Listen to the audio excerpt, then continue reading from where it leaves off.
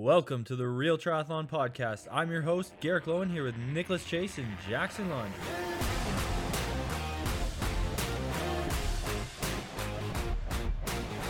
Well, welcome back to the Real Triathlon Podcast. I don't know if we did an intro before this, so we're just going to welcome you in. But we got Joe Skipper here. It is Wednesday before Ironman Texas. And big news, he's a new dad. Mm-hmm. So how's the breastfeeding been going, Joe?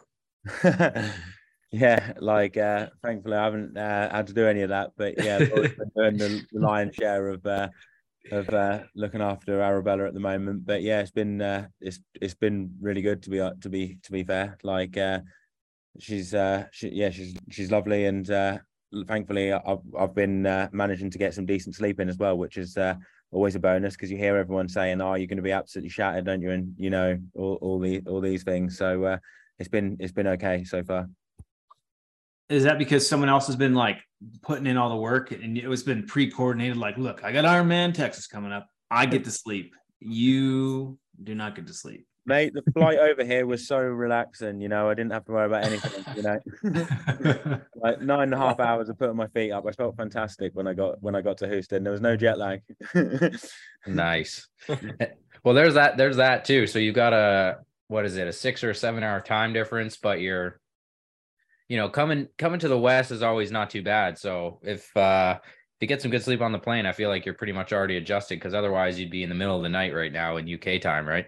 Yeah, definitely. I think if you come over, like from me coming over to America, you've either got to come over like fairly late, you know, like 4 or 5 days before the race, because then you can kind of keep a bit into the British time zone, which just means that you end up waking up at like 5-6 a.m. before the race, but you feel great, you know. You feel like it's like 10 a.m. in the morning, 10 or 11, or you need to come quite far in advance, like 3 weeks, because if you leave it say like 9-10 days, you start getting a bit into like the normal time zone of being in America, and then the jet lag kind of hits you. Whereas if you come 4 or 5 days beforehand, I find if you just get over 3 hours of the jet lag and you've got about 4 hours, you know, you're still like 4 hours kind of like jet lagged, it just means that you end up going to bed at like 8 p.m. but you wake up really early and you feel fantastic, you know. So like for me, who's not an early person, getting up at like for race morning of an Ironman is the bit I dread most about the races. You know, setting the alarm at 3 or 4 o'clock in the morning, that sends a shiver down my spine, you know. And I have to me too. Nick, you're always up at 5 o'clock anyways. Not anymore. Fuck, I wake up at about 7 a.m., 6 a.m. and just let the old sun and the birds chirp and wake me up. I don't give a shit anymore about It's true. It's true. At training camp, we didn't start swimming till 9 o'clock. Yeah, I was cherry on that one. So Joe, you go. Okay. All right, Joe, you got to be pretty used to getting up early, because all your training partners are like 70, 75. Yeah, but they take some ages to get ready, doesn't it? You know, when you're old, you're not as mobile, are you? You know, so they might get up at 7, but it probably takes them 90 minutes to get ready. So yeah, let's just jump into that. So I've watched your YouTube on and off for, you know, a while, but I caught up on all your recent videos, and your main training partners seem to be the Techno Viking and the Powerful Pensioner. So these guys are what, 60-ish? Powerful Pensioner is 66. He's 67 this year, and Techno Viking 59. He's coming up 60. He's a bit of a young gun. He is. So yeah. So how do you meet these guys? So like, are you kind of the guy who, you know, is building up a bit of a triathlon community there, or are these just guys that you kind of like found through a different club or something, and then you're like, all right, they're, you know, whatever, they're down to train and let's just do it? I went to see my nan, who was in a retirement home, and when I was in there visiting her, Powerful Pensioner was on the elliptical, like doing a bit of training, and I started talking to him, and then I said to him, "Do you want me to take you out for some bike rides and stuff when you get over your injury?" And he said, "Yeah." And it went from there, really. Like, and now he's got fit. He's out of the retirement home, and he comes out and joins me for some training sessions. That is the best story I've ever heard in my life. I hope it's true. No, right. The real story is, like, when I was doing like running around the trails. Oh, dang it. I don't know. When I was doing running around the trails where I live, Mark Shepherd, Techno Viking, used to be out on his cyclocross bike, and he used to do all the cyclocross. And he used to start talking to me. Oh, you know, I watched your last race and stuff like that. And I got talking to him. And then when it got to the end of 2021, I was thinking, how can I improve my training and what can I do better? And I thought, well, it'd be really good if you had like some support, like people to like pace you and stuff like that. Because sometimes it can be hard to find training partners, you know, kind of, and like when you're doing sessions and stuff, having someone to like give you nutrition stuff can be a really important aspect of it. And I thought, could I like pay someone to do it, you know? And then I thought about who I could get, because it's quite hard to even like, if you wanted to pay someone a little bit, you know, even to do it, because most people are working like, you know, 9 till 5 and they wouldn't be able to do it. And then I thought, oh, Mark, he's retired. Like, I wonder if he can do it. then yeah, I contacted him and he said, yeah, I'd love to do it. So since the end of 2021, like September, he started helping me out for the sessions. And then originally he was just biking with me while I was running and stuff like that. And then I said to him, why don't you come to the pool when I do some swims? So then he's joined the health club where I swim at. And then he's been coming to the swims now. And then he brought Powerful Pensioner along to some of the swim sessions. And then I said to Powerful Pensioner, do you fancy doing some rides? And then Powerful Pensioner came out and did some rides. And then he started joining the track sessions and he's got well into it now and he loves it. That's unreal. Yeah, he's ripping. The And one he's video was fast. so funny. The one video where you had like that full training day and you like did a full session in the morning and everything, and they did it with you. And then it's like the evening and you're doing a swim session. You're like sitting in the lobby there and you're writing the swim session on the board. And these guys look like they're dead. And you're like, all right, we're going to do 12 by 400 today. Powerful Pension is probably dead because sometimes after a hard swim session, he treats himself to a couple of Guinnesses, and it doesn't do him the best of best the next day when he gets up and starts like cracking it. But he trains like, I don't know how he recovers from it like as quick as what he does. He's the same age as my dad, and he's running like, you know, training for like sub 40-minute 10Ks. His biking's the strength as well. Like I remember we were doing a ride and recently, and we were doing we finished it. We were going to do like some hill reps. So there was me, Powerful Pensioner, and then a guy called Craig who's in the RAF. So it's like the Royal Air Force, supposed to be like serving the country if we get into war, supposed to be fit as a fiddle. He's only like 33, 34. And we did some hill reps up the hill. Craig was going strong. Powerful Pensioner was with him, like keeping him honest. And then there's a little loop that we do, which is 5 miles. So about 8Ks, and it's got like 3 or 4 climbs each lap, and we did 2 laps doing through and off. So I was on my gravel bike, Phil was on his road bike, so we were like taking turns. Like he's strong enough to do the turns. Like, I was like, I mean, the gravel bike slows you down a bit, but I was still pushing like 400 watts or over on the front, and he's on the wheel and he's coming through. Craig, the RAF, is sat on the back, and we get to the end of the first lap, and Craig says, I'm gonna have to head back, I'm knackered. And I said to him, you're supposed to be in the fucking RAF. You're supposed to be serving our country if we get into help. I said, he's 66. He's old enough to be your fucking dad. Like, you can stay on for another lap, can't you? So we gave Craig a bit of shit. He sat on the back or like tried to do a turn. Phil pushed it up one of the climbs, started the next lap, spat him out the back. And I said to Phil at the end, I said, mate, you fucking dropped him. Like at the start of the second lap, he was going to carry on. Yeah, on the bike he's pretty strong on the bike, to be fair. Like before Arizona, I did an effort. I was on my TT bike, he was on his road bike. It was at the end of like a 4-hour ride. I did like 35 minutes. It was only at like target race pace kind of thing, you know, like 310 watts, 315 watts, but it's a bit undulating. So on some of the climbs I wasn't pushing it too hard because I didn't really want to drop him, but I was, you know, 350, 360 watts. And he managed to stay the whole way. I was like quite surprised. We averaged like 42 Ks an hour for it. You know, he's like for that age, it's pretty impressive. That's actually incredible. Like to think about, you know, mid-late 60s to be doing that. Like you got to think he's one of these guys who, you know, if times were different and had pursued sport, he would have been like really, really good. Because 40-minute 10K, like that's good. That's a solid time for a young guy. And, you know, he's doing that at that age. That's incredible.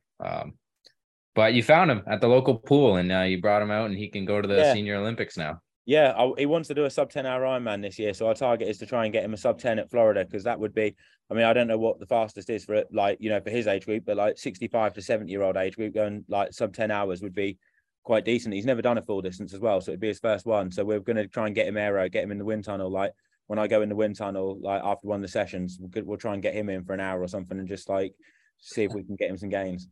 This is awesome. So your dog got disqualified, or your dog got what's the name? kicked out for life for the park run. So what happened there? Was he biting guys, or what was he doing? So when we do the track sessions, Ted, I've got two dogs, Ted and Maisie. Maisie was the original. She used to do the track sessions. Like, we used to do some sessions in the winter running around. There'd be like 7 or 8 of us. And I remember doing a session like 16 400s off 30 or 40 seconds. And she used to run in the middle of the pack. There'd be like 7 of us and she'd be right in the middle. She'd do it the whole thing. She was at like week in, week out. Then she got a spinal problem, had to have an operation. And then we got Ted. But so she's been taking it a bit easier, but she's built up now. She comes back to the track sessions. But Ted has been there week in, week out. I take him for some of the other runs and he's got quite fit now. So I thought we'll give him a run out at the park run and see what he can do. But he'll never run on the lead. Like, if you put him on one of them dog leads, he hates it. He just like freezes. So it's impossible. So, and I knew kind of at the park run, you wouldn't really be allowed it if you asked him, like, can I do it without the lead? So I thought I won't ask, because I know, like, you're not allowed to do it. And I wanted to see what he could do. But it was muddy and I wasn't sure. I was going to get someone to look after. I was debating whether or not to get someone to look after him, because I didn't want to drop him and then be thinking, oh shit, where's my dog gone? Like, you know, so I thought, oh, we'll probably only run like 17 and a half, 18 minutes, because it's quite a crappy course, you know, it's like cross country. And then people were asking me there, like one of the guys who comes to some of the track sessions, do you think he's going to be all right? I said, yeah, he'll be all right. We actually ran a lot faster than what we thought, ran like 16:55. But like, I was looking behind and giving him a bit of encouragement. Come on, Ted, keep in there, Ted. And then towards the end, he just like put a dig in and out sprinted me. Like, he was like sandbagging the whole time, sitting in, and then out kicked me at the end. I was actually quite impressed, because I didn't think he had it in him to do that. So like, because when we do the track sessions, he starts off and he does a full 400 meters. And then as he gets more nailed, he cuts the corners of the track off, and he always does it. And he just cuts across.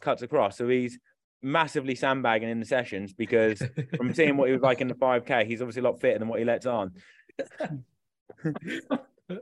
So Joe's training partners are seniors and canines, mostly. Seniors and canines. If I need any more, I can always recruit at the local retirement centre. They've got so much time on their hands. We could get one like who can't get out much. He's not too mobile, to maybe time us on the track and write our splits down or something, you know. Oh, they'd be stoked. Yeah. Real quick, just to kind of go back to what we were talking about, I did a little research while that story was happening, and it looks like for Ironman Florida last year, the 60 to 64 male category winning time was 10:36, and then the second was 10:44, and then if we go to 65 to 69, the winning time was 12:48, and then 12:57. So sub 10 would be just fucking. He'll smash that. He'll smash 12 hours, 100%, absolutely. Could he win Kona? God, I don't know. I don't even know what someone that age does. Like, I don't even know what a good time is. Like, we think that he can do 10 hours, like, from how he trains. So we just want to, like, and we think 10 hours, that's a good target, isn't it? You know, break, like, you know, to get in under 10 hours is like a solid target. So we just said to him, Phil, you should go for this. He's like, all right. This is awesome. The thing is, though, if he was born and raised in Britain and hasn't moved around much, he may have never been somewhere that hot. He might not, you know, just like Joe in Kona, he might struggle a bit. He will struggle, and he's like me as well. He doesn't like the water. Swim. He suffers on the swim. Oh yeah, we suffer in the pool together at David Lloyd. All right, so Kona, 65 to 69 is 10:55 for the winner. And the 70 to 74 is 12:48. Yeah, that's solid in Kona. I think Nice would be, if he was in Nice, that would be a good one, because he's really good on the climbs. All right. Too much. We know what he needs to do. Yeah. He should be in Texas right now, because he wants to go to Nice. He's in Mallorca on like a training camp now with his mates. He sent me a picture of a beer after the ride and said, "How's Texas?" How is Texas? Do you like Texas? You've been there quite a bit before, haven't you? I think it's okay. I don't think it's that great for training. Like, I don't mind the race, but like, I think the car drivers are just like too dodgy. Like, you know, we were out on a ride today and they beat their horns right next to you, and the roads are really busy. Like, have you guys trained in Europe? Yeah, a little like, bit. Yeah, Nick has a lot. Yeah. I just find the car drivers and everything is just so much more respectful when you're in Europe and you train and stuff. Like, whereas out here, it's a bit like the Wild West, you know. I don't really know In the So US, it's a bit of an entitlement thing in terms of like, this is my road and you're getting in I have to slow down a mile per hour or merge a little to the left. Like, how dare you, you piece of shit. That's kind of like Texas as like a state. The crazy thing I find about it out here is when you speak to like the Texans and the Americans, and like say you go into a shop or you go into a cafe or something like that, they're all really, really friendly, like, and couldn't do more. But as soon as they get in their trucks, it's like they completely turn to another person. Like it's like they're not. It's funny because there's like the group of people that, yeah, they're super nice and stuff, and they get in their trucks, but they feel invincible. And they're like, how dare you mildly inconvenience me in your spandex? And then, so there's those guys. And then there's the other group of people where you find like the girls that drive the white sedans, you know, not to generalize people, but then they like just generalize them. Yeah, but they don't see you sometimes, or they have zero perception of like their car, and they'll just buzz right by you, or they'll be like, I got to get somewhere, and just like cut you off. Yeah, I think you've definitely got to have your wits about you, haven't you? You know, like be pretty careful because I mean, see, after hearing about what happened to Kat Matthews last year, like, God, don't want anything like that to happen, do you? Are there old drivers where you're around? Is there a big disparity? Like, are the older drivers in Europe or the UK? I mean, in your experience where you live, are they a bit shit compared to the older drivers here? Like, what is the range here? The older drivers aren't too bad, to be fair, but we've got so many quieter roads that you can go on that you wouldn't really see that many cars. So you never really, like, once you get out of the cities and you go on them, we have like B roads, which are like quite small, and then country roads, they're called, like, and they're just so many that you can go on really quiet roads. So you might only see like 20 cars on a whole ride, you know, if you're riding for like a few hours. So you can really avoid it, and then you can go on like there's never any shoulders in England to ride in, so car drivers never expect you to ride in the shoulder, whereas out here, if there's a shoulder, or in America, I always find like they expect you to be in the shoulder, but the problem is the shoulders can be like quite crappy, can't they? You know, like stones, glass and stuff like that, and you can like puncture and all that, you know. So I hate riding in the shoulder, and you're not really used to it from riding in like England or Europe. You know, there's never any shoulders. It's just like accepted that cyclists just ride on the roads. And they build like roads over here, don't they? Like two lanes each side or 3 lanes, and people ride on them. Whereas like they're only like motorways back home. Like cyclists are barred on them kind of roads. Like if you were on that, you know, the police would like be escorting you off. So a bit crazy like that. I never understood the Woodlands as like a training destination. All the Europeans go there to train, and I'm like, I don't even know where you would possibly bike there. Doesn't make any sense. I totally agree. I don't understand why people would go there for a training camp, because if you want to do a proper ride, you need to drive with your bike out the town, really.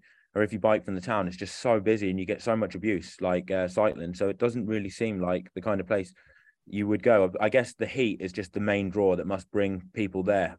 But like the cycling, I don't think is great. I mean, the running, is there even any trails and stuff here? It's like all paths, isn't it? Like, yeah, just that one path that they do on the race. Yeah. So you mentioned the heat. I heard on your podcast you're saying you're hoping it's not that hot because you're not really ready for the heat. Oh yeah, absolutely not done any heat prep. I was running with my top off in Norwich a few days ago, and it was 14 degrees Celsius, and that felt like. Yeah. Now it's going to be 27 on race day. It was supposed to be 20. I know. I saw it when it was 20. I was thinking this is perfect. The stars are aligning, and every day is going up. So hopefully, the cooler the better for me. Like, yeah, if it's hot. And if it's hot and humid, I'm fucked. But if it's not, then it'll be okay.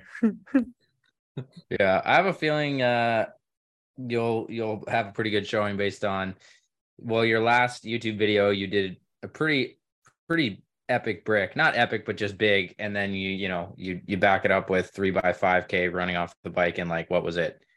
under 330K. So even if you have to slow off and a little bit on the run, you would think that, if you're able to get away on the bike, that's going to be kind of a pretty big advantage. But you think it's not going to be that windy, and Texas is always pretty flat. So who knows how that could play out. But you have raced in Texas before, and Matt Hansen beat you. Is that correct?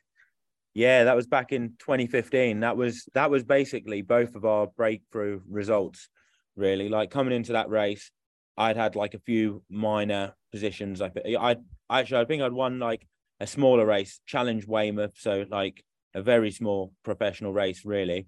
And then going in, I think, when was that? That was like September 2014. So then coming into 2015, that was probably my second race. I think I raced 70.3 New Orleans, and that was my first experience of racing in hot humidity. Oh And my I was God. like, holy shit, this is hot.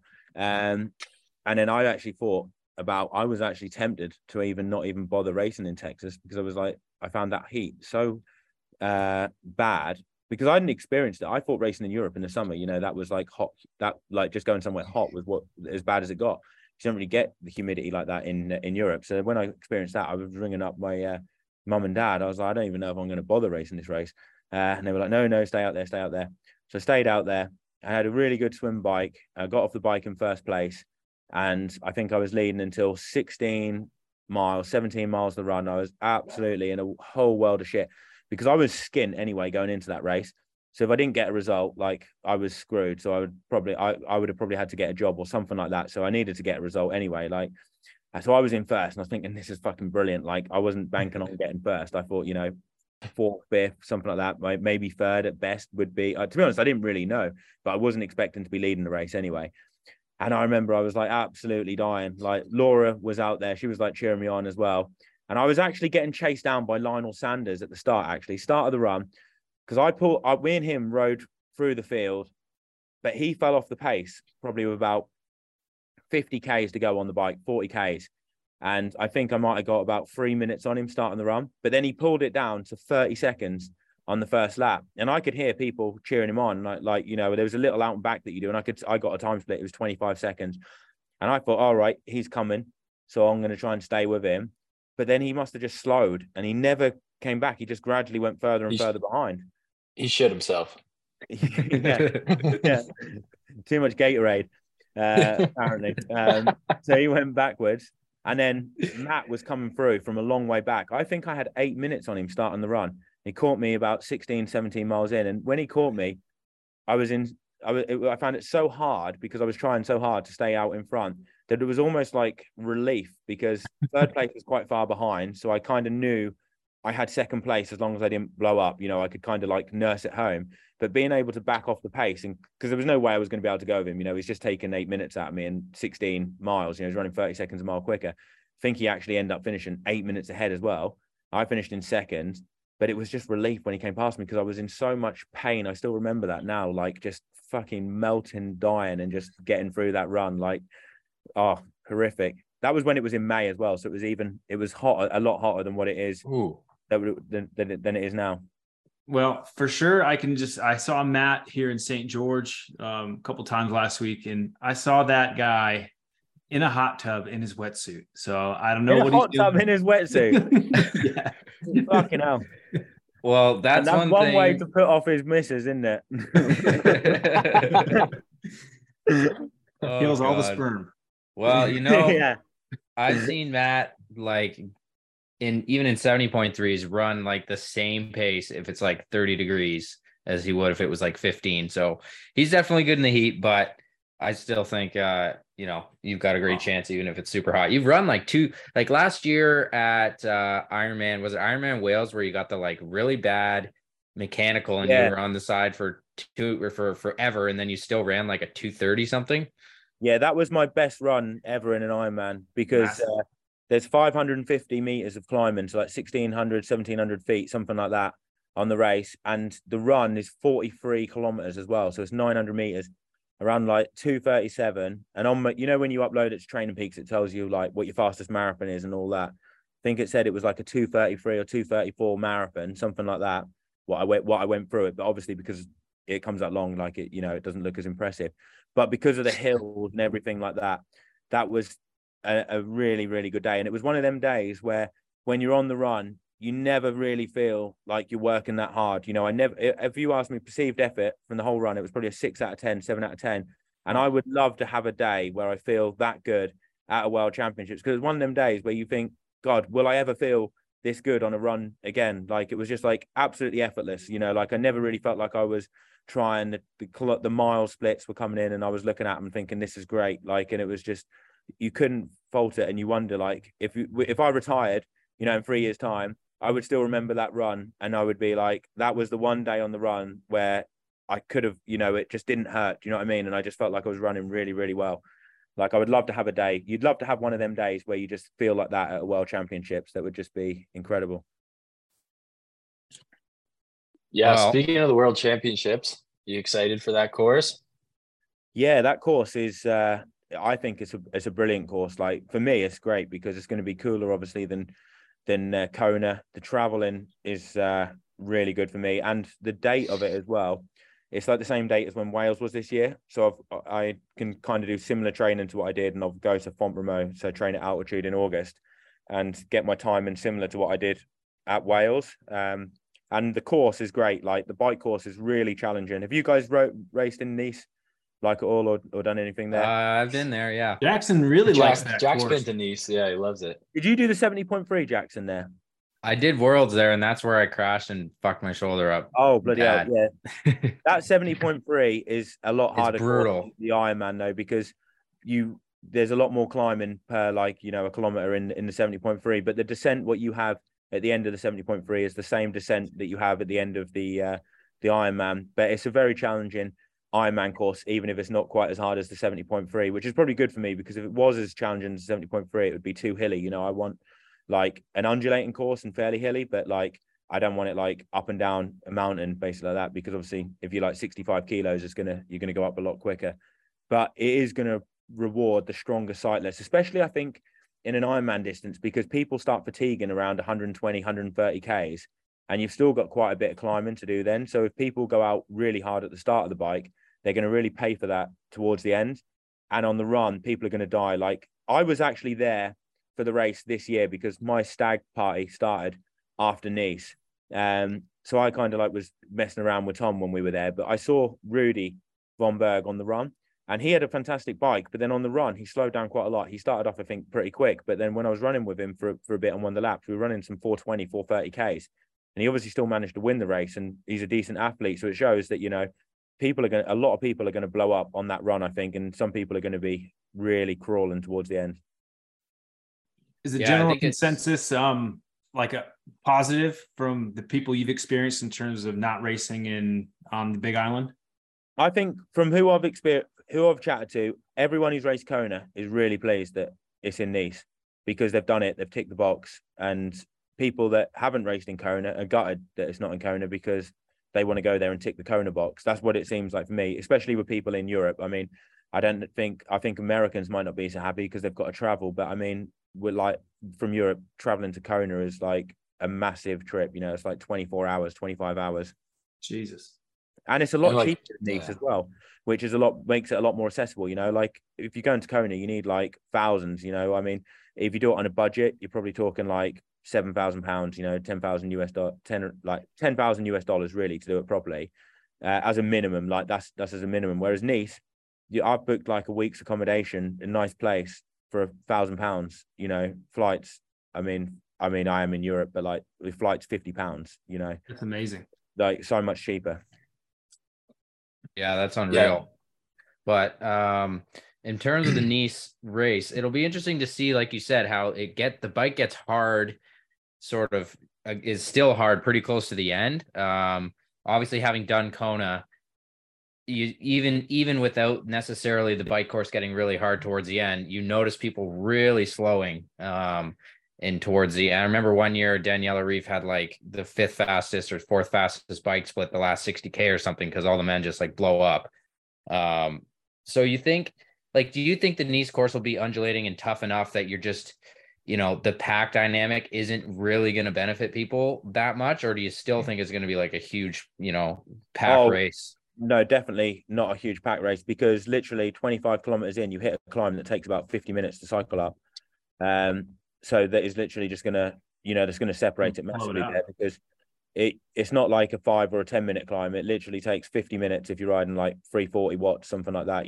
It's a decent one. So if people are riding like harder than that, you can kind of blag it a bit for a 5 or a 10-minute climb. You can go into the red, and like get over it. But for 50 minutes, you can't really blag that, can you? And if someone's just pushing a bit harder, it's going to separate it.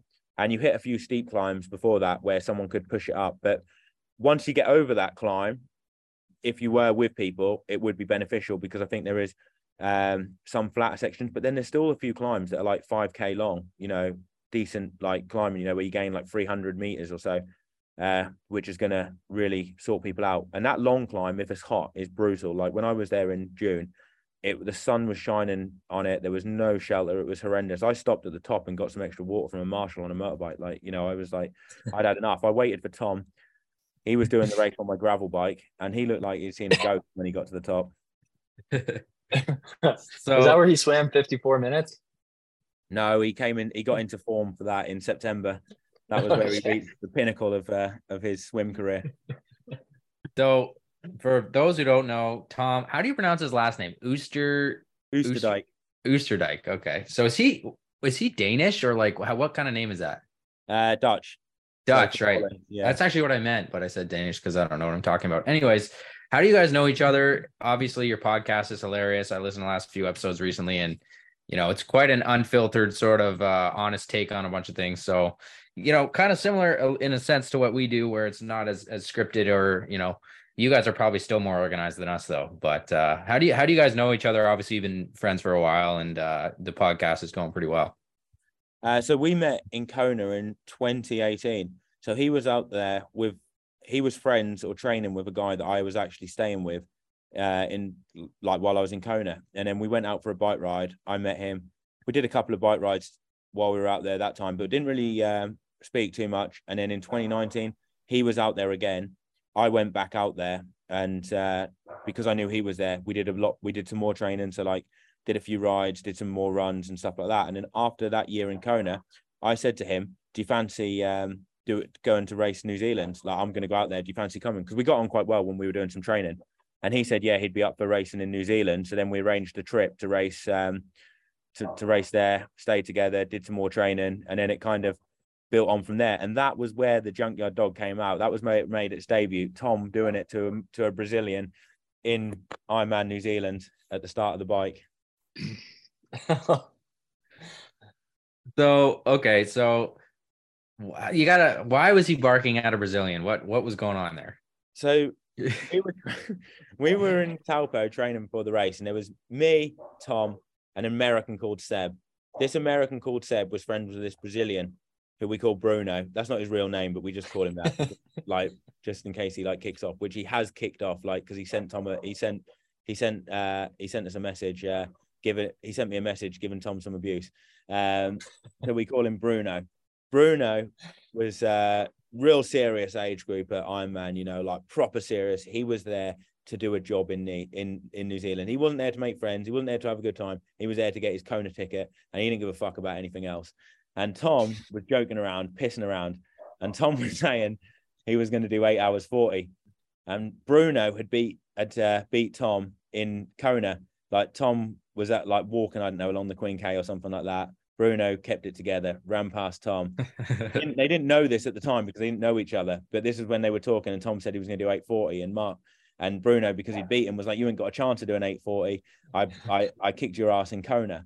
So, and then Tom, because he was like, I don't even know why, he just started barking at him, and it really got Bruno's back up. Like he didn't like it, you know, and it made it even more. Like me and Seb were in stitches because he was doing it, and we were saying to him.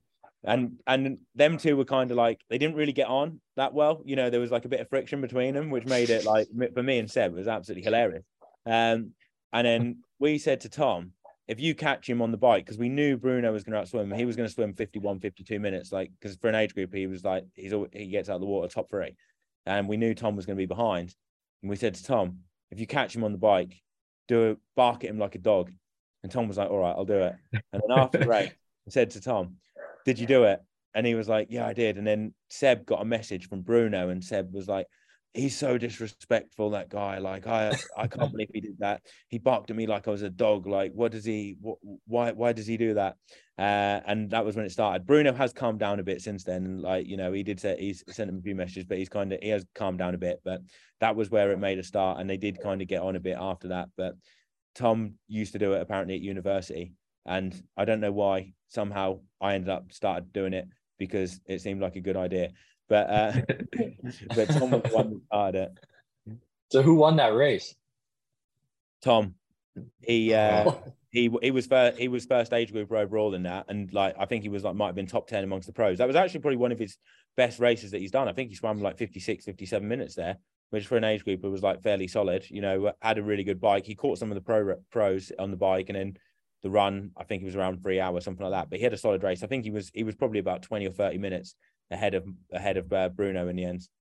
Man, that's my favorite part about, you know, Europeans and racing, like just the amount of shit talking and just debauchery that goes into it. Like the Americans, just like, we're kind of vanilla when it comes to that shit. We're all very, you know, pretty polite. We'll talk shit behind each other's back, but we just don't do it to each other's face enough.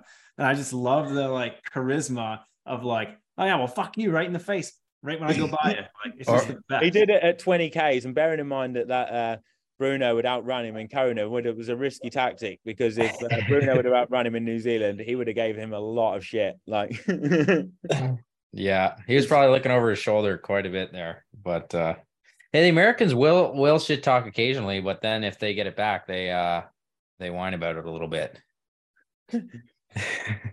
Not talking about any examples in particular. So. Remember Collins Cup 2021, the famous race that didn't matter between me and you. All the shit talking. And that remember, was a good race. That was the best race we've ever had, because, well, I've never raced you in a full, but we never really raced that many times. But I had to, like, when they did the interviews with you, did they like tell you? Did they? Because in the coverage, they were like getting you to like, you know, really shit talk me. Was that like contrived by them, or were you like, oh, I gotta say this? Because like after it, my wife and friends were like, what the hell, man, why did he say all that? I'm like, dude, they're just trying to get shit going. Like, it's part of the thing. It's all fair, fun. they didn't really say that much, I don't think, to get it going. like, like they didn't really say it. I don't even know how it came. I don't even know if like Metzler was the one that started it, did he? Like, well, was it before? No, it was before, wasn't it? Like some stuff. We were saying some stuff before to each other. yeah, at the interviews, like the one-on-one ones with just the media guys. Yeah. And then I was like, I'm gonna win the leftovers race for sure. And then you were like, hell no, you're not gonna win this. And then Justin's like, this isn't the leftovers race, this is great. And that was pretty much it. Yeah, no, they didn't really say much to get it going, because we were saying stuff on social media, weren't we, before? Like, oh yeah, we were going back and forth a little bit. Yeah. Yeah. And then Justin like started it like at the thing, didn't he? He came out with it like on the stage, didn't he? Oh yeah. Hey. And then you really gave it to him, because you're like, well, if you can't beat the slowest of the Europeans, then like, what does that say? Got a chance. And Metzler, I bloody beat him in Galveston like beforehand. You know, like when we were there. Like, and so I don't know where he was coming out of that from. It was like mate, like 3 months ago, I beat you in fair and square in a 70.3. Yeah. Well, it was a good race anyway. And actually, we held our own compared to the others. But and then the next year, since you're on Team Europe and you weren't ranked like third, you weren't there, and I had a shit race. So we'll have to see about 2023 if we can get it back going again. I don't think I'll get there, to be honest, again, because it's just so hard as a European to get there. You've basically got to be like ranked top 4 or top 5 in the world, you know, to get there, because you've got, well, if depend on how much Gustav races, but like he's been towards the top of at the top of the rankings or second. And you've got Christian, I don't know who's third. Is it Magnus? So basically, yeah, and Sam Laidlow, those are the top 4, I think. Yeah, basically, which in a way is a bit of a shame, I think, because potentially you could have a European that's ranked 5th, 6th, 7th or 8th, you know, like a couple, like say another 2 or 3 in the top 10, and they never get the chance, you know, to actually race. Because really, with the Cons Cup, you want the top 20 or 30 ranked people in the world to go head to head, don't you, for different teams? I mean, I almost wonder if it would be better if the teams were just picked totally random, you know, and there's just 3 different teams, like not necessarily racing for like international, European or whatever, you know, you just have 3 the team captains, and it just goes like when when you're at school and you pick a football team, and it's like one person picks then another, and you know, yeah, the races are just formed like that, and it's just you race for the team. And if all the prize money was just for how your team did, you know, so you finish, the last team gets like a little bit of money and the top team makes a killing, because then everyone would be really invested in it, wouldn't they? And it would be like really level racing, because everyone's just picked whoever they want on the day. And it's a lot more to chance. It's like everything now is kind of like premeditated. Like the teams, you kind of know who's going to do what, and the format you're presenting, it could be fucking, who knows what could happen. Yeah, exactly. And you want, basically, if all the races are really close, it would make it really, really good, wouldn't it? And that's, you want the best racing, don't you, really? Whereas like, if like there's like the Europeans with like the top ranked athletes, it's like, doesn't make it as exciting, because you've got an idea that they're probably going to win unless like something goes wrong, because they've got 4 of the top 4 ranked in the world. You know, it doesn't make it that entertaining, does it? And you're right that it is ridiculous how hard it is to qualify as a European too. Like for international and USA, it's similar. Like if you're ranked top 15-ish, you're gonna get a spot, like a guaranteed spot pretty much. So it's just, I like what you're suggesting. And one thing they could do is do top 4, like they have it for each region, but then the next, and don't do a wild card necessarily, but then the next 6 best ranked, regardless of where you're from, they get picked, and they're like wild cards, like they could go to any of the teams. And that way, if the next 6 best ranked are all European, they all get in. And then they, you just have a couple Europeans racing for US or for internationals. Yeah. And then you kind of have it a little bit more balanced. Yeah, that'd be good, because with the wildcard thing as well, it's always a bit like, if you're friends with the captains and you're a half-decent athlete, you're probably going to get picked, whereas if you don't really, you're not really friendly with the captains, or, you don't go around theirs for like dinner and stuff, you're not going to, are you? It's not, it's a little bit, definitely a little bit like that. And they pick who's going to sell, like who's going to be, people are going to want to watch. Right. So that's why, they pick Olympians and stuff like that, who've got a big following. But I still think you could qualify. What's that? I don't think it's going to get any better, considering the PTO just sent a memorandum out saying, well, if it seems like we're ignoring you, it's on purpose, and we're only going to focus on a couple people to make us really look good. Is that what they basically said? Did they? Yeah. Like they're just going to focus on a few people. And we're going to create bigger personalities with the people who we already have stories about and who created that persona. And just so you know, it'll all work out for the rest of you. Don't worry. We'll get it sorted.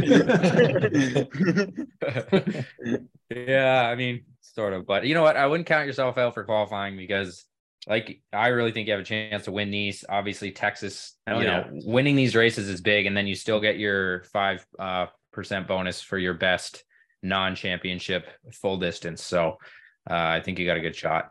Well, it's a good bet. Then it depends on the PTO races, doesn't it, now? Because they've got extra points, haven't they? Yeah. They don't have more than Nice, though. Nice has the same as, PTO Europe. All right. Yeah, I mean, if I did go, I would love to go. I mean, from being there yourself, the atmosphere behind, as an athlete, so not from a spectator point of view, as an athlete being there, it is a great atmosphere, isn't it? And good to be part of, because it does give you a good buzz, doesn't it? I really enjoyed it, like when I was racing there in Samorin. And I think like all the athletes do really like it.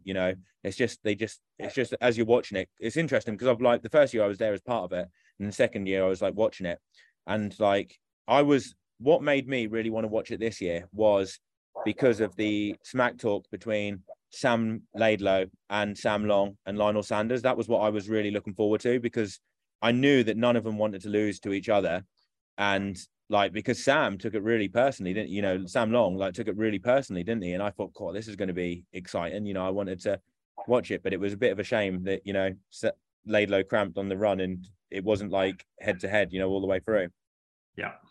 Yeah, that's kind of what I was maybe referring to when I said that some of the Americans can't take it, but they can dish it out. But yeah, for sure, and those are fun. And I think the triathletes are like a little bit hesitant to engage in that kind of stuff, but we should just accept that like that's part of entertainment, and you can't take stuff too personally, because it's what people will say, and like they're trying to stir up these rivalries, and like it's just for fun, really. Like if you're going to take it really personally, then you should kind of just not give it out, I guess.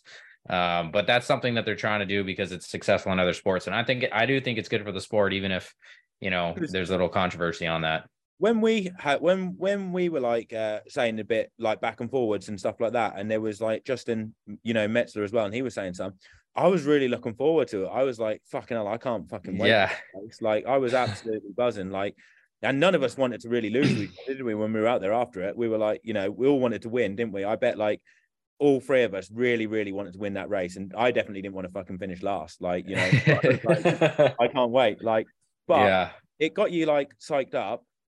We had a good race, and then afterwards, everyone was there, weren't they? Afterwards, having a few drinks and stuff and a good laugh, weren't they? And it's like, it's just you all move on, don't you? Like I'm sure that's probably how it is with some people when they, from other sports, like after you might give each other a load of abuse, but like after the race, you go and have a few drinks and stuff, don't you? And it's all you just take the piss about what happened and stuff. You have a good laugh and then you move on, don't you? And it's like next race. I don't think Verstappen and Checo are doing that at all.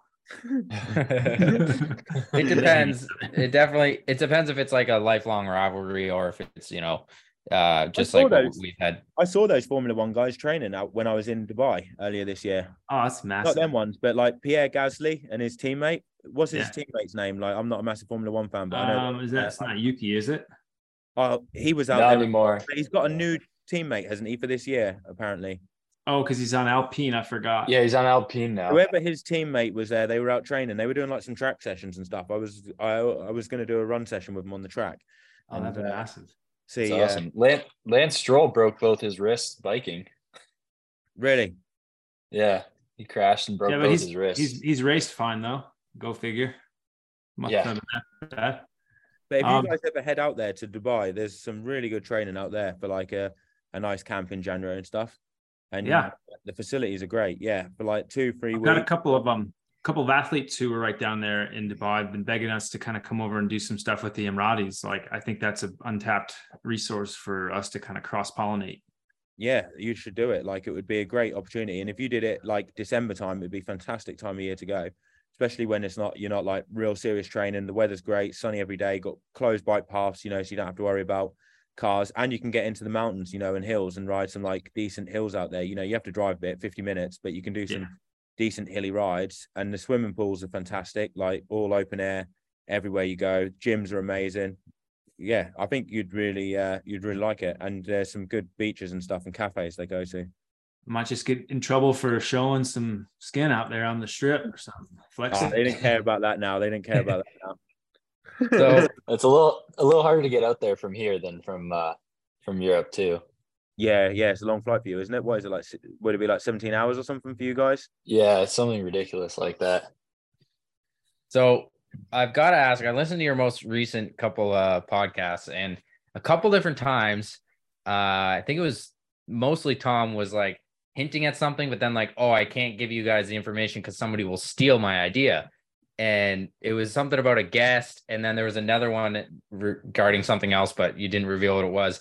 So it's telling me that somebody has stolen your ideas before. Like, can you, like, what happened there? Because I've never. And what is the idea? No one listens to this, so you can tell us. Just tell us, and just make sure you give us enough time to steal it.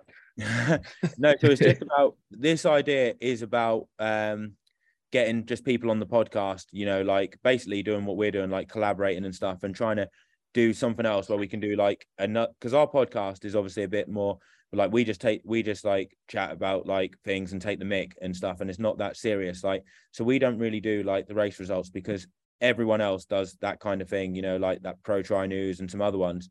So you think like you don't want to do the same stuff as everyone else, because then you're just doing the same thing, aren't you? You've kind of got to be a bit different. But then Tom's come up with a few ideas about, I can't remember what the one was, what people stole, but he came out with an idea, and then literally when we came out with it, about a week later, someone else launched it that they were doing something very, very similar. And Tom was like, for God's sake, like every time I say something, like someone does it. But he's basically got we're basically just getting people on the show, similar to what we're doing, like doing like collaborations with people, but doing a separate show during the week as well to try and, get a bit more out there. Because it's good to get stuff out there, but it's quite hard, isn't it, to arrange it with, like, I mean, you guys have got 4 of you on the podcast. It's quite hard to keep it consistent, isn't it? Especially when you're training and stuff, and like some things might overrun and that. Yeah, and Nick keeps us in line sometimes. Yeah, for sure. But and then the other one, this one makes total sense, but with your wind tunnel testing that you recently did, and then you're like, oh, I can't reveal this. So is this something that we're gonna see, and then we're gonna see it like your bike set up that way, and we're gonna be like, now I get it? or is it just totally secret? No one's ever gonna know. Mate, you Camel pack on the front. Keep your eyes open, mate, and you all shall be revealed. Nice. I'm just expecting like a glass dome to like go out in front of your bike and just block all the air or something. The thing is, it was interesting because when you go in there, like sometimes you test some stuff and it's a bit random and you don't really expect it to be quicker, but then like we came across some things and like it was quicker, but then we were like, oh, we don't want to like really show it to everyone because you know they can all do it, but yeah, like all shall be revealed. Awesome. Well, by the time this comes out, people will probably already have had the chance to see, but we'll keep the eyes open for sure. It's like everything you do when something new comes out and you do something on your bike and people see if you've done half decent on there, everyone's looking to copy it, aren't they? You know, like, because if I saw someone doing something on a bike and they were going really well and I thought, oh, that looks all right, you know, I'm going to try and copy it, you know, because you're all searching for the extra watts, aren't you? And like gains wherever you can get them now.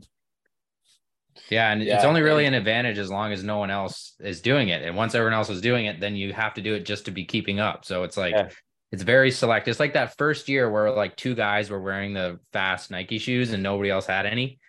And everyone's like, that doesn't work. And then once everyone realized it worked, it was like, damn, we've been losing like time this whole time. Yeah, it's like Leo took like an extra 30 seconds in transition in Oceanside just to put that thing down his top, and he got caught by everybody. Oh yeah, that arrow thing. That would have been interesting because if he'd have done that when he got out on the back of the pack, it would have been very risky because he might have struggled to like, he would have obviously had to wait until you and Sam caught him. And then it would have been like, whether or not you guys, like if you did drop him, put in a surge or whatever, or like he would have had to get towed back up, but he might have used a lot of extra effort then because I guess he would have probably put it in and he probably wasn't planning to be off the front by quite so much time, was he? You know, 30 seconds. He probably didn't expect that. Yeah, I don't think so, but he definitely lost a lot. Like it's hard to imagine that it would help him as much as what he lost in transition. But also he was cold, he had like sleeves on and stuff that probably weren't very fast. And yeah, that guy's legit, man. He and it seemed like he wasn't struggling that much on the bike, to be honest. Like I think he was kind of just playing his cards and saving a bit for the run. What was it like on the bike with the surges with Sam? Like, did he put in like any really big ones, or was it like more like a long sustained effort, or what? He definitely put some surges in that were significant. I was second in the group, or actually I led the group for some of it, but most of the time I was second behind Sam, and he put in big surges, but like it's, you know, he would get away, but then you can just pull it back over a course of like a couple minutes, right? So it felt like I was doing that a lot, like clawing back these 40-meter gaps.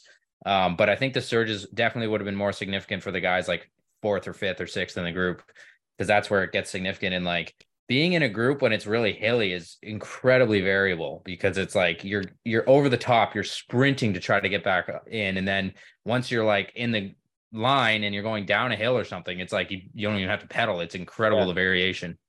What do you think he would have been better off though, just doing one really big surge to try and really break the elastic instead of like a lot of probing ones? Was he really doing them? Was he just easing off the power then? So he'd go hard, get that 40-meter gap, and then the power was coming off, and then that was how you were able to bridge back up then?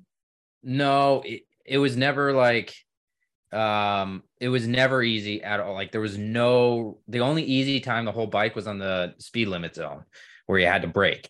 Like otherwise, that's so fucking retarded. I was watching that and I was like, it's fucking stupid. Like what? Like if you can ride a bike decent downhill, why are you getting penalized for it? I don't understand that. Like, you know, yeah, that makes sense to me. I think what happened is like it's in North American races, people just are not used to technical descents. And it's like, it is a really steep one too. Like you probably get up to like 89, probably 90K an hour if you were really bombing it. And I think like age groupers crashed and stuff on it a couple times. So I think they had to. Surely you can't have it for the pros though. Like, yeah, they give us a higher speed. So for us, we're allowed to go 35 miles an hour, and the age groupers had to go 25 miles an hour. But still, it's kind of weird. And then you're like, you're not sure exactly what your average speed has been. So you're always like braking more than you have to because you don't want to get DQ'd. It's just a very weird thing. But it was the only time on the whole bike that I actually was like, okay, I can take a freaking breath here. Yeah. But, And aren't you're not allowed to pass in that section either, right? Isn't that a rule too? Yeah, it's also no passing. So I it's just hammer the fucking brakes and let the whole pack go But by. basically, wouldn't you want to just like smash it just before you get to that non-speed limit zone, so you get a bit of a gap, and you know someone can't bridge back up, recover a bit, and then as soon as you come out of it, bang, hit the gas straight away. Yeah, technically, yeah, but it's like it's kind of hard to know exactly where it's coming to because you can't like preview that course because it's on a military base. Right. So you'd have to know the exact point. You'd have to like be really like on it with like looking at the like the maps and stuff and seeing Yeah, what distance is that and and it'd have to be exact on your computer, and you'd have to know. But the interesting thing is like Sam made it seem like, oh, like he couldn't get away from anybody, but like there was a pack of like 12, 14 guys for a little while when we caught that front group, and then going over the top of the big climb where Sam went like really hard up the hill and over the top, it whittled down to like 4 of us. yeah. So he did drop a huge amount of guys. It's just like I think he rode so well. He felt like he should have been off in front, but like everyone else is getting a lot stronger too. So it's just kind of like the way that it's going. That's the thing. Yeah, everyone's getting stronger, aren't they? And you know, if you sit like in a pace line 3 or 4 back, you can get a bit of recovery, can't you? So if you kind of do get dropped a bit from being at the front, you can try and hang on to the back. And people are going to try and hang on, aren't they? Because you're thinking, if I get dropped from this, I'm fucked. I could lose minutes. So you're going to keep going and force yourself to stay in for as long as you possibly can, aren't you? Recover on the downhill, and then once you get onto the run, you kind of just, I guess, take your hope that your legs come back a bit and you can run. Are you racing PTO race in Ibiza? No, I'm racing St. George. I debated that one for a while, but why did you not go though? Because like you're 70.3 athlete as well. So what was the reason why you didn't fancy it? So a couple things. One is the climate and the course on St. George. Like I always race really well there, and Ibiza, I probably could race well, but it's just more of a known quantity early in the season. And like going over to Europe with, like you said, honestly, the Europeans are like, there's so many strong dudes who are jumping on a 1 or 2 hour flight and like no time change. And like, I'd have to go so early with going east to be adjusted. And I'm just not willing to put that many eggs in a basket so early in the year. But I'm definitely going to be like, cause I'm going to Finland, and that's like my A race of the year. So it's just the travel and stuff. If they weren't on the same day, literally I would go any other time, but St. George is always like my prime race in the early season that I just want to hit. What do you think of the money though for it? Like compared to St. George? Like, cause for me, I look at it and I'm like, yeah, the money's all right if you get the podium, but like you don't get any bonus. Like if I got 4th in it, I wouldn't get any bonuses. I'd get literally nothing, but that's the bloody good result, isn't it? If you get 4th in a PTO race, but then you could win another race, you get bonuses from your sponsors, and the money is a lot better than what you'd get from the PTO race. So I look at it and I think, yeah, everyone just looks at the prize money point of view of where I'm at. But most of the money, what people make is the bonuses, isn't it? You know, you get like 6 or 7 decent sponsors giving you decent bonuses from performances, and the money adds up, you know. So it's not necessarily just the prize money, is it? You know, 4th place in the PTO, great result, doesn't get you any bonuses. You actually get a lot more from like doing, like if you did our North American champs, I'm sure you'd get decent money when you add all the bonuses up, wouldn't you? That for a PTO race, you'd have to finish bloody well. Like probably if you won North American champs, you would have to finish probably 2nd or 3rd, wouldn't you, in the PTO race to get the same, wouldn't you? Yeah, it'd have to probably be first would probably be equivalent to like 3rd or 4th or something. And that was part of it too, because it's like, you know, it's I was looking at like I was analyzing it as like what's a 50th percentile result. And I think in St. George, a 50th percentile result is possibly still a podium, like maybe still around 3rd on that course, with just how a lot of the strongest guys are all going to be in Europe. Whereas a 50th percentile result in Europe might only be like 10th or something. And then you're like, or 12th even. And then you're like, the prize money's not that much. You put a ton of travel energy, like it just zapped your like energy for the month. And, you know, you could have gone to race St. George. And then I'm going the next week to race 70.3 Gulf Coast as well, because I can just make a trip out of that. And it's just kind of like, you know, for the early season, it seemed to make more sense. But yeah, and they've also reduced the prize purse for like some of those middle positions, like around 10th to 20th ish. So that makes it like less of a guarantee. Like even if you have an off day, you would have been getting decent, but now it's like, it's a bit tough to go when you've got all those Europeans going and probably smashing it. Yeah, so like they're probably going to struggle if they keep it like that, aren't they? To really like get like everyone there, aren't they? Yeah, potentially. So what you'll have is, I think, the absolute top, like top 5 rank, top 10 rank, who are like specialized at that distance are pretty much going to go to all of them. But then, guys like you who are really good in the long distance, but you're not as confident in the shorter distance, you're like, well, I'll just go do a long distance one and win it or whatever. And guys like me who are, specialized in that distance, but not necessarily like top 5, 10 rank right now, I'm like, I might go to an Ironman and, kind of give myself a bit more of a guarantee, unless it's like convenient travel, right? So for the US Open, for sure, I'm going. Like, makes total sense, but you're just going to have a split field a little bit.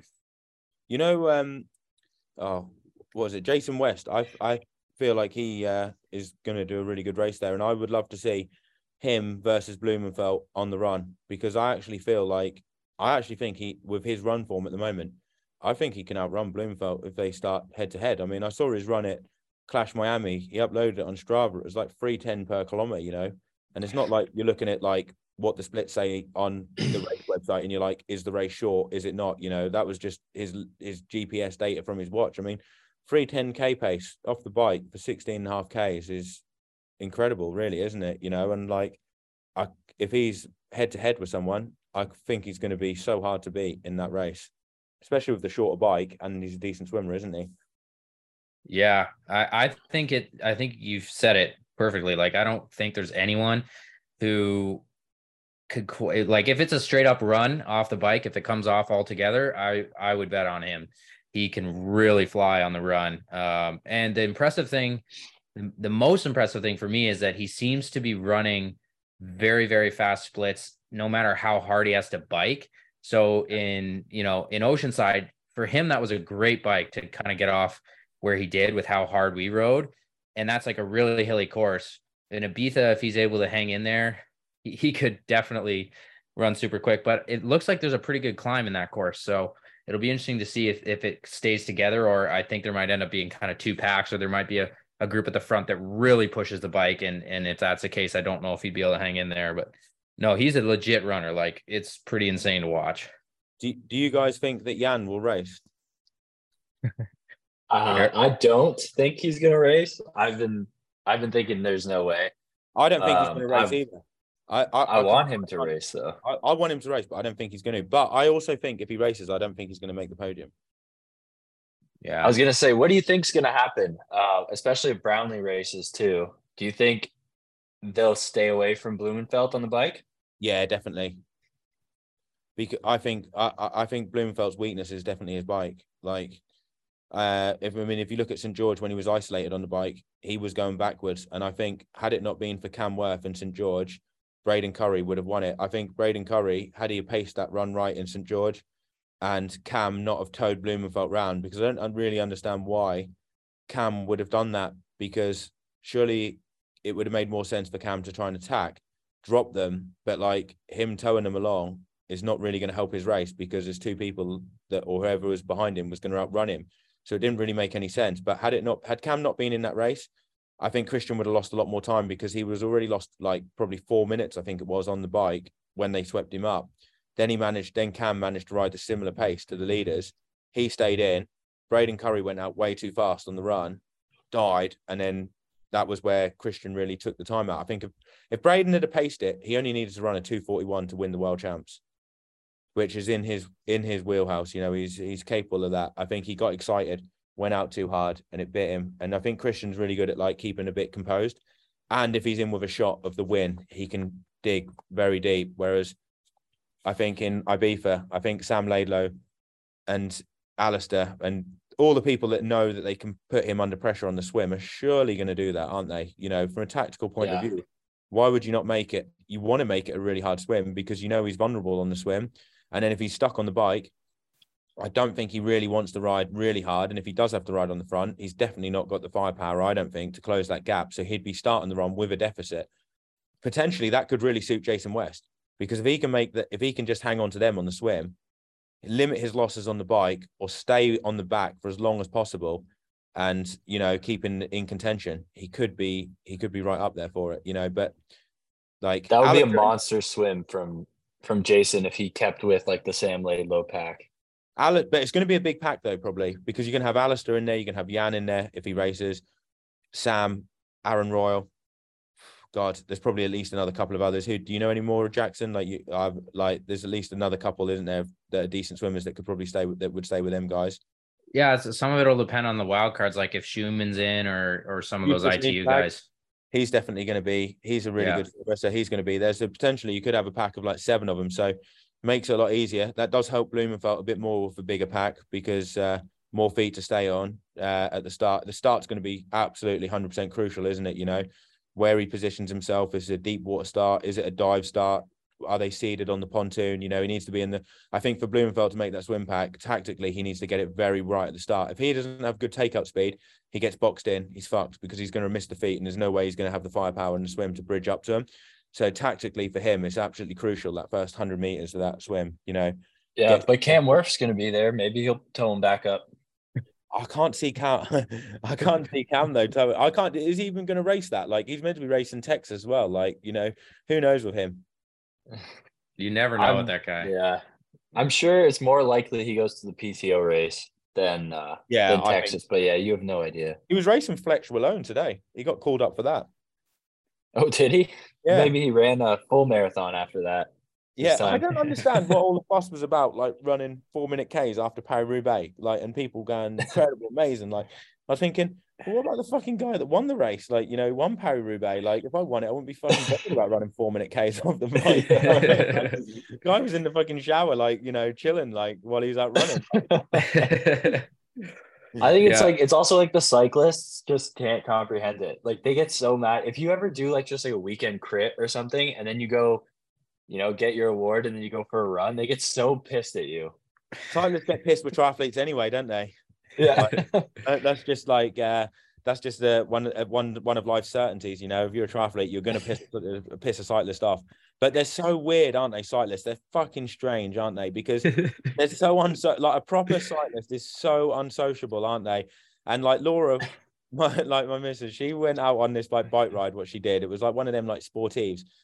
And there was a cyclist who was riding along, and he paid for the race, and he kept getting lost, and he didn't have the route on his like computer. And Laura was like, "Why don't you use your phone if you've got the route on your phone?" And he's like, "No, I can't have that on my bike because it looks terrible, and stuff like that." You keep taking wrong turns and like having to join back. You like joining back up, like you've ruined your ride. Like, but and like when you see them, they have to have their socks at a certain like height, don't they, and stuff like that. All these rules, what they have, don't they? Yeah, sunglasses over the straps, which Jack does not do. If you're a triathlete, you don't have time to pay attention to any of this. You just get on your bike all haggard and messed up from the run you just did. And don't turn up to a group ride and drop them with hairy legs, because that will really fucking probably happened a few times, but oh man. So Texas this weekend, awesome. I think you got it. Your boy's out here as well, though, isn't he? Cody, your man. Yeah, he's in shape, man. He's in good shape, but you've had his number for a bit now, so he's definitely aware of that. But if it's hot, that guy, we always run together, and like every workout we're just run like same paces. But if it's like really hot out, he's gone. Like, I can't keep up with him. He's so good in the heat. So we'll see what happens, if that might help him out a bit. Yeah. No, I remember training with him before, and he's been really good in the heat, to be fair, actually. But we'll see. But I mean, I think it's gonna be a good one. Can't wait to watch. Any final thoughts before the race? Anything you want to plug? Any of your what's the name of your podcast? You got to tell everybody to go listen. Our podcast is called Triathlon Mockery, so check it out, guys. It's on all your podcast streaming sites. So yeah, man. Good luck in Texas. If you need anybody to trash talk, you can trash talk me on the podcast. Just make sure you mention Real Triathlon Squad and the Real Triathlon Podcast. I was trash talking Matt Hansen today on the Ironman thing. Oh yeah. I don't even know why. I don't even know why I like picked him. It was just, and then once I picked him, I just couldn't stop. Like I just couldn't help myself. You know, it was like You're just attacking him personally. You're just like, I heard that he's, he doesn't pay his taxes and get the IRS round him. Oh, that's great. All right. Well, good luck this weekend, dude. Crush it. We'll be watching. See you later, guys. Peace. Yeah, man. Thanks for coming on. Oh, no worries. Oh, we got to do the sign out with Joe. Hold on. Oh, Joe, yeah. you still there? Yeah. I'm still there. All right. At the end of every podcast, the way we end it is we say peace, and then we all say oot in a Canadian accent. All right. By the way, my sister lives in Canada. Does she? Really? Where? Yeah, she's Where? been living there she was living in Banff. And then she's like, she had to get a visa. So she had to come back from England for a bit. She's got the visa accepted. Okay. Now she's moved back out. I think she's somewhere, she might be in, God, she's either in Banff or Calgary or somewhere like that at the moment. But she's her partner's Canadian. There you go. Nice. That's they're like only that's they're the only nice 5 area. hours. They're only 5 hours flight away from me. Yeah. You ever been out to Banff, Joe? No, I You want ever to. been out Yeah, I'd Dude. love to. Like, it looks great from the pictures Yeah. and stuff, what I've seen that she like So posts. yeah. So my buddy and I set the KOM from Jasper to Lake Louise, which is like 220K or something, and we stopped for lunch for 30 minutes. So if you're ever out there and you want a nice KOM, you just do that ride. 220K is flipping heck. I'll tell you what is quite fun doing when you go to some of them places. You know, like the short ski hills, what they have. You know, if you can run up some of them and go for like some Strava segments, like there's not that many people on them, but God, they get your lungs like absolutely burning. They do. Oh, yeah. If you can find like a nice 4 or 5 minute like really steep uphill run, like 20% gradient, you know, absolutely liberating, mate, doing that. Yeah. You gotta watch out there though, because that's a corridor for like the grizzly bears, the ski hills. Is it? Yeah. So if you ever want to see a grizzly bear, you sit at the parking lot and you just wait, and then they'll like walk by. So Flipping it. I You keep need seeing to mountain travel bikers with attacked by them on like my Instagram now. That's the videos I keep getting come up. Like, savage they are, aren't they? yeah. All right, man. We won't keep you for much longer, but thanks for coming on. All right. So Jack, you want to lead us out? I don't remember how to do it. You do it. All right. Well, boys, until next time, peace. Ooh. There we go. I got ish to do, flying through the sky in my parachute, dancing on the couch like I'm Tommy Cruise on a one-man mission trying to see it through.